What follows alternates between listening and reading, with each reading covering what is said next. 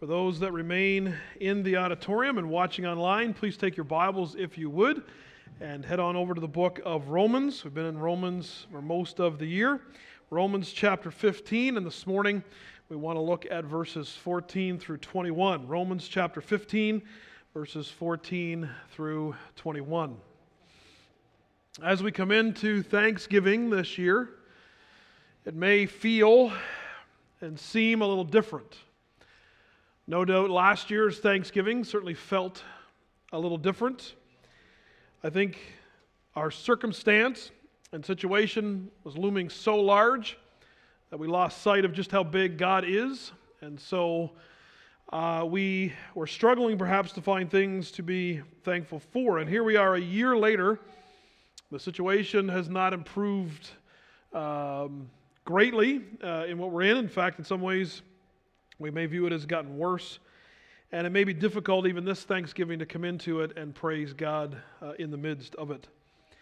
And yet, as we saw last week, Paul in Romans chapter 15, verse 13 ends this section by saying, "May the God of hope fill you with all joy and peace in believing, so that by the power of the Holy Spirit you may abound in hope." Our hope is not that our circumstances may be changed. Our hope is not that the length of time in our current circumstances will be shortened. But our hope is that the one who has begun the work of transformation in our lives to make us less like ourselves and more like Him is performing it and will perform it until the day of Jesus Christ, when we shall be like Him because we shall see Him as He is.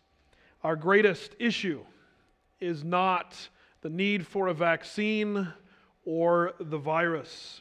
Our greatest issue is that we are rebel sinners against a thrice holy God, a problem and an issue that He has resolved in Christ. So that is our greatest hope. And so I pray that we find much to be thankful for even this Thanksgiving. As we come to the passage before us, it can be very difficult, I would submit impossible, in many ways, to know someone's heart, the motivation behind why they do what they do. And here we have a situation where Paul has written a letter to a church that he has never visited. He obviously then did not help plant it or found it. He has never visited one-on-one with these individuals, and yet he took it upon himself to write them this letter. And so the question may remain, why? Why did he write this letter to this group of people? And he answers that, at least in part, in the section before us this morning. What I think we're going to find here this morning is Paul's heart, his motivation behind what he does. The answer to the question, why? Why does he do this? We have it before us this morning, I believe, in this section. So follow along with me, if you would, as I read Romans chapter 15, verses 14 through 21. "I myself am satisfied about you, my brothers, that you yourselves are full of goodness, filled with all knowledge, and able to instruct one another. But on some points I have written to you very boldly, by way of reminder, because of the grace given me by God, to be a minister of Christ Jesus to the Gentiles in the priestly service of the gospel of God, so that the offering of the Gentiles may be acceptable, sanctified by the Holy Spirit.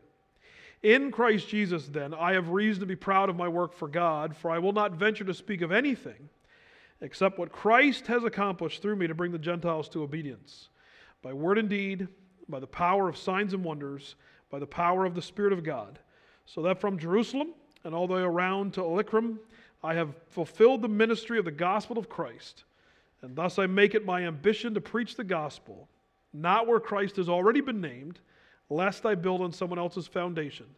But as it is written, those who have never been told of Him will see, and those who have never heard will understand." This is the word of God.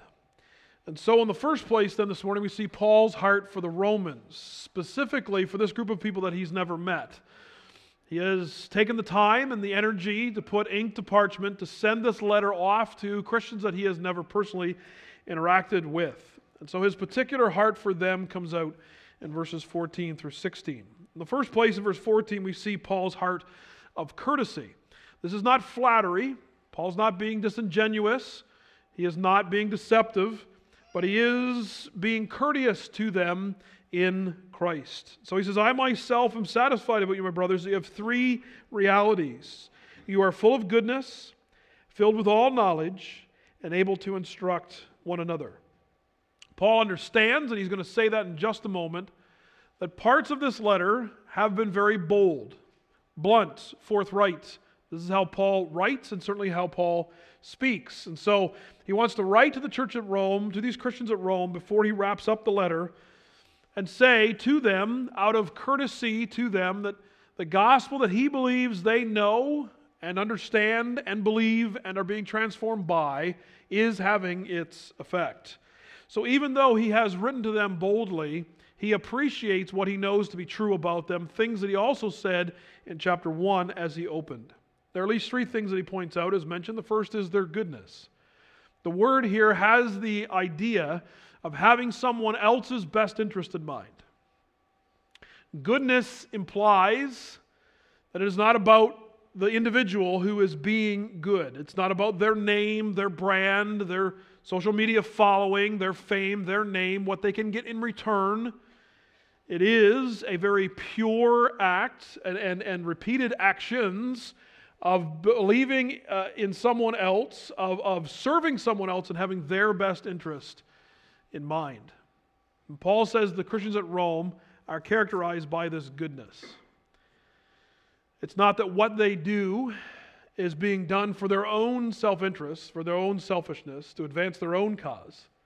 They actually are desirous of the best for others. And may it be so with us as well. Far too often, we do what we do for ourselves, for what we benefit from it, what we get out of it, and not just purely because we want what's best for another person.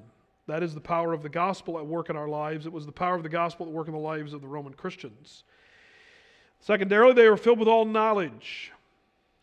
Now, this does not mean then that Paul's writing this letter is superfluous, that it was unnecessary. He did write this letter to them to remind them of certain things, but he understands that because they know the gospel, they have all the knowledge they need to go deeper in their relationship with God and in truth. They do not get beyond the gospel. They have the gospel, and therefore they are filled with all knowledge. And in fact, he says, thirdly, they're able to instruct one another.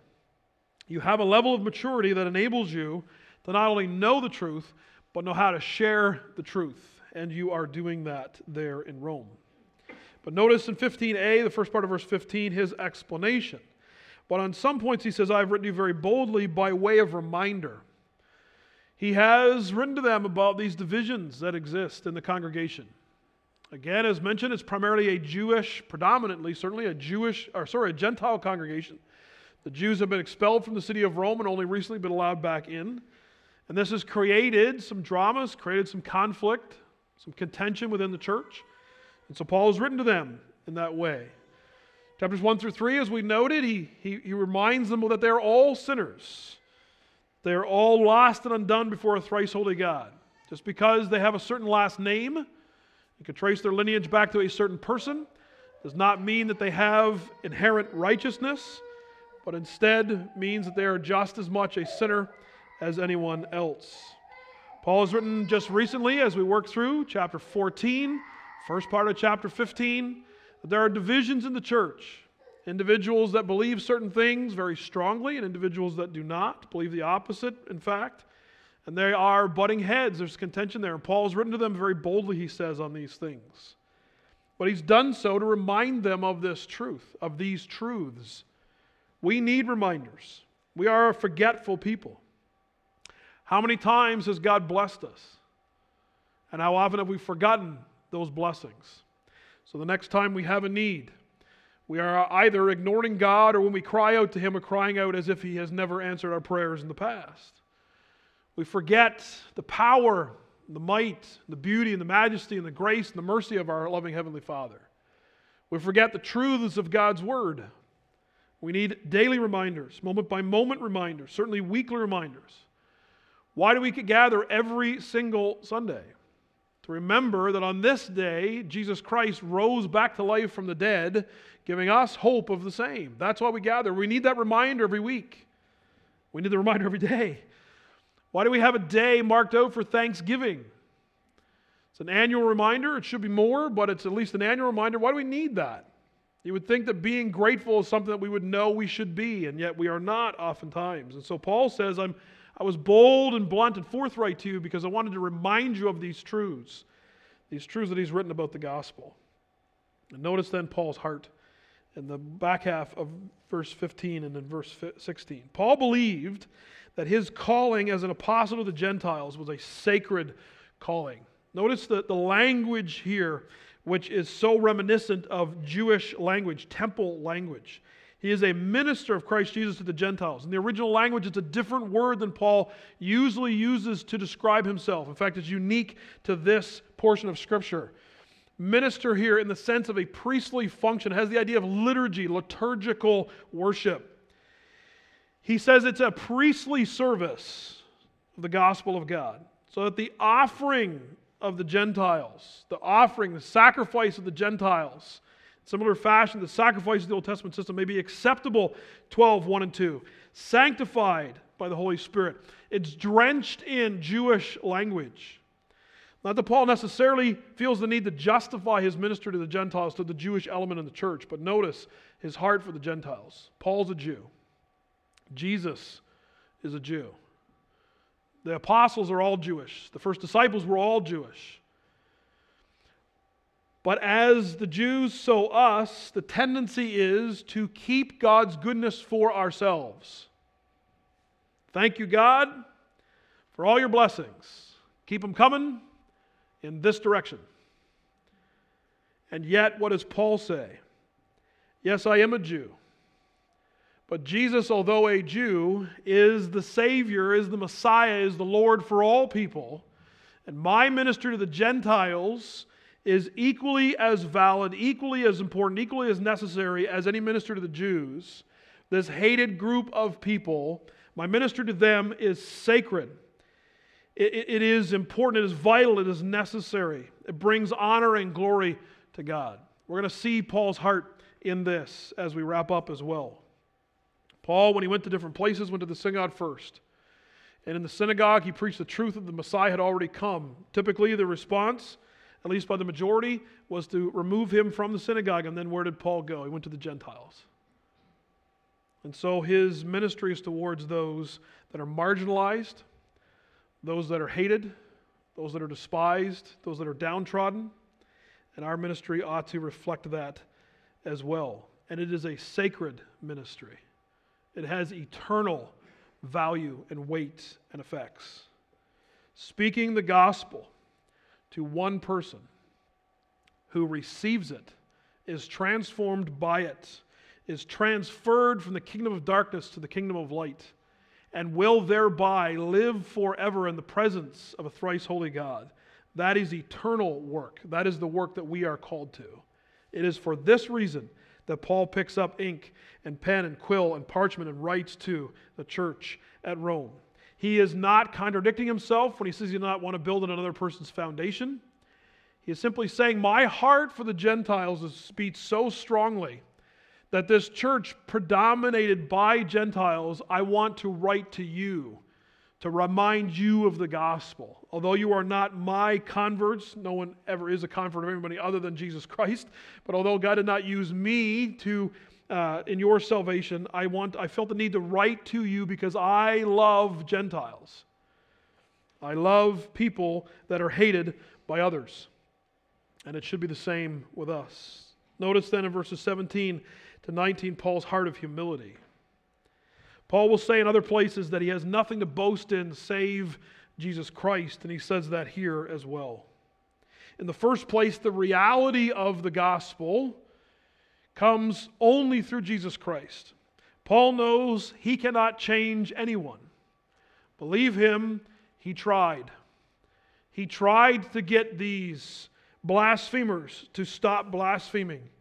He tried by having them martyred. He tried by having them thrown into prison. He tried everything to get them to stop. But only God has the power to change the human heart. And Paul was a recipient of that change, and he became one of these supposed blasphemers, a follower of the way, a follower of Jesus Christ. Paul knows that any ministry he had is only a ministry of the power of the gospel through Jesus Christ by the Holy Spirit. Only God can change hearts. And so Paul has stuck to the Word of God and the gospel, not going beyond or not giving less, because the only thing that has power is the Word of God. And Paul says, Christ has accomplished these things through me. I may have been the instrument, may have been the mouthpiece, but Jesus Christ is the one that accomplished this. By word and deed, by the power of signs and wonders, by the power of the Spirit of God. Paul laid claim to none of these things. All of this was the power of Jesus Christ on display. We see this numerous times. Peter and John, there wants to be praise to them, and they said, look, it's not about us, it's about Jesus Christ. Paul, in one of his missionary journeys, there is an attempt to worship him as a God, and he says, no, that none of it's to me, it's all to God. To God be the glory. As we just sang, all glory be to Christ. So the reality of human transformation, heart transformation, is the power of God through the Holy Spirit.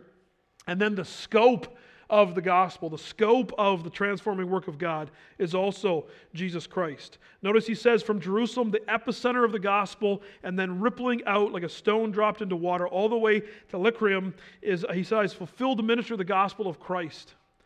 He hasn't got as far west as Rome. He wants to get there as a free man, not as he eventually does get there.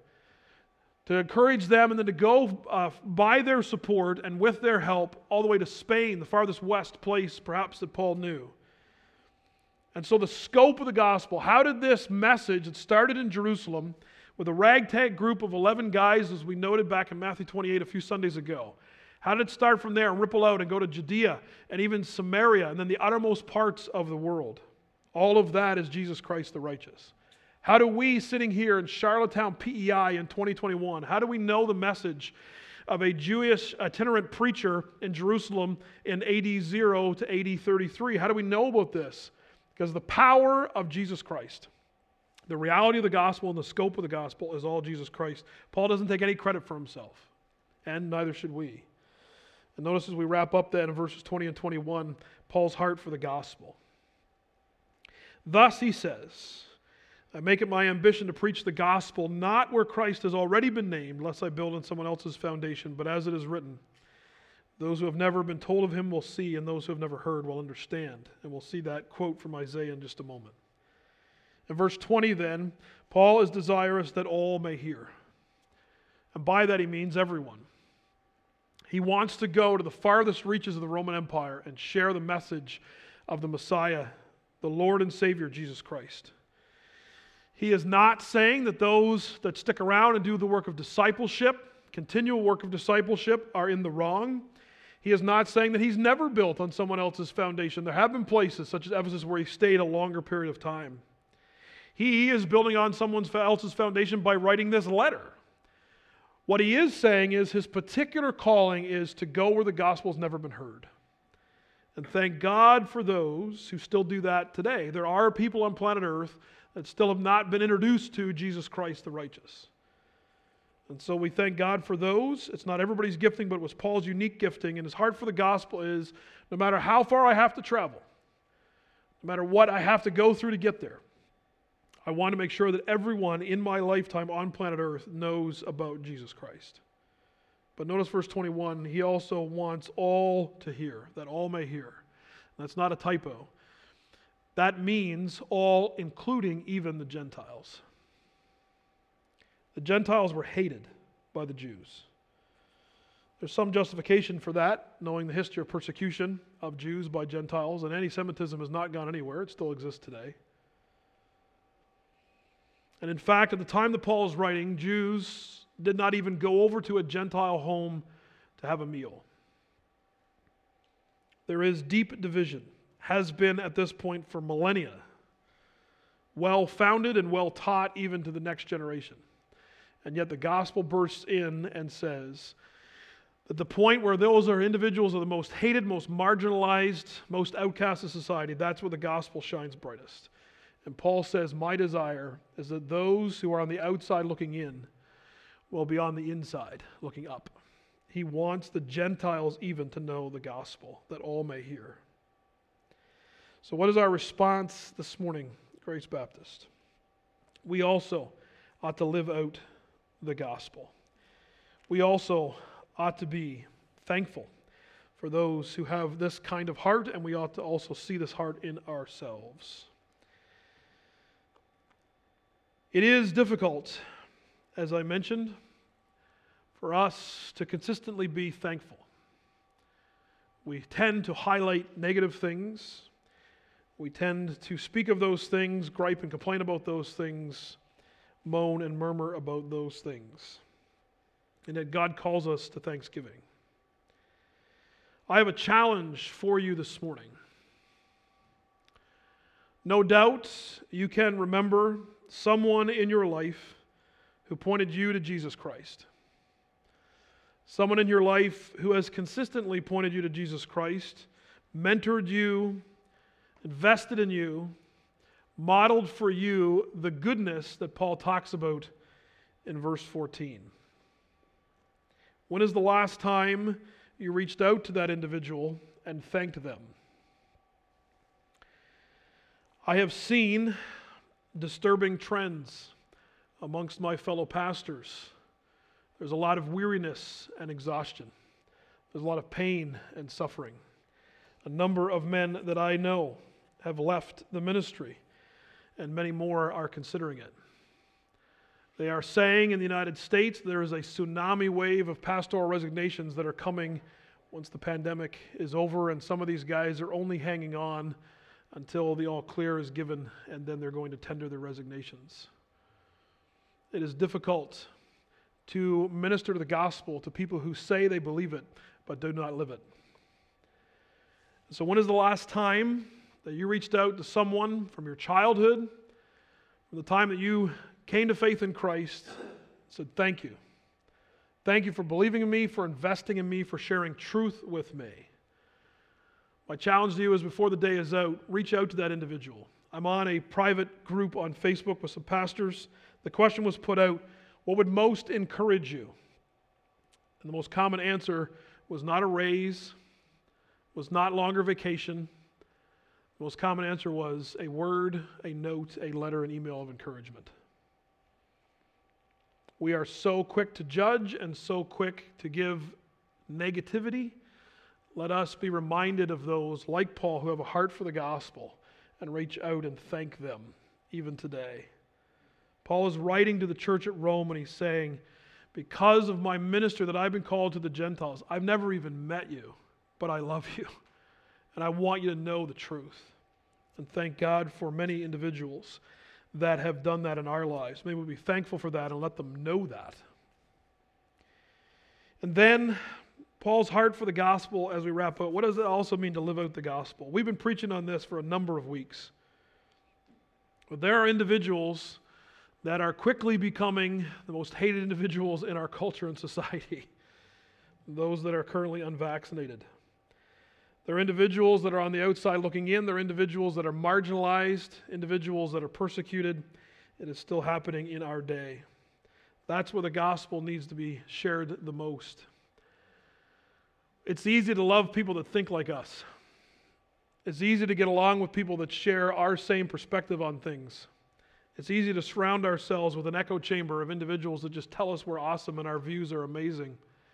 It is far more difficult to reach out to someone from a different tribe, someone with a different perspective, a different point of view, and say, God loves you and so do I. Are we living that out in our lives? Are we reaching out to those that are despised and downtrodden, those that are viewed poorly, especially by our tribe? Tribalism has been and continues to kill us, definitely in Atlantic Canada and beyond.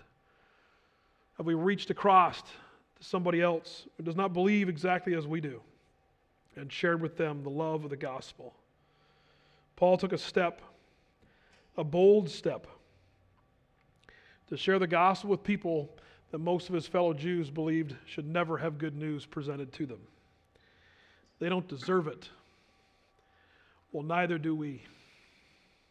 And so when we know the gospel, it ought to live itself out in our lives. We are but sinners. There is no one here this morning who is better than anyone else. We are simply sinners in need of a Savior. He has found us. He desires to introduce himself to those in our sphere of influence. Can we introduce them to the only one who can change them, who can make them new, who can give them hope, who can give them peace, and who can give them eternal life? Let us be about that this week and beyond. Let's look to the Lord in prayer this morning. Father, we thank you this morning for your great love to us. What an amazing God you are. Father, we are so undeserving of your grace, and yet you have given it to us. Your mercy, your goodness. You have showered us with blessings, not least of which is our relationship with you.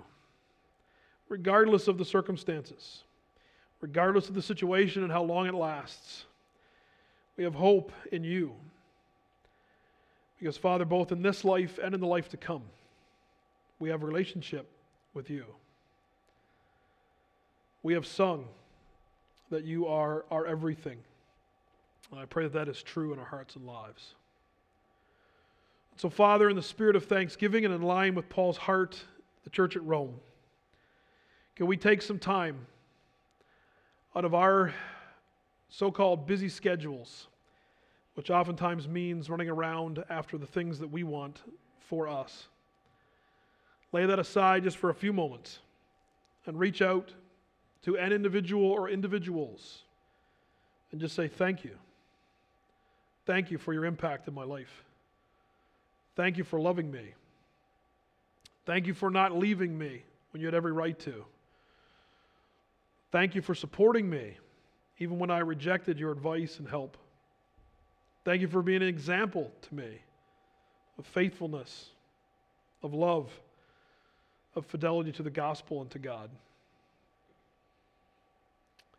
And Father, can we reach out to that family member, that friend, that enemy that maybe right now we actually hate and despise and have been attempting through social media and other formats to yell and scream at them until they either change their mind or disappear? Can we instead reach out to that individual that maybe you're bringing into our minds right now and confess our sins, repent of our anger and our rage, our misdirected hate and judgmentalism, and say, God loves you and Jesus died for you, and I love you too.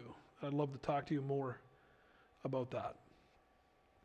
Our only hope is not a vaccine, a booster shot, the removal of a virus.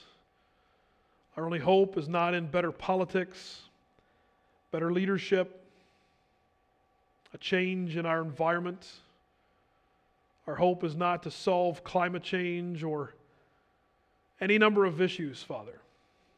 Our only hope is Jesus Christ. Our only hope is the good news that although we are great sinners, there is a great Savior, Jesus Christ, the righteous. That is our greatest need, and He is the only answer. I pray that we would believe it, we would trust in it, and we would live it out this week and beyond. We pray in Jesus' name. Amen.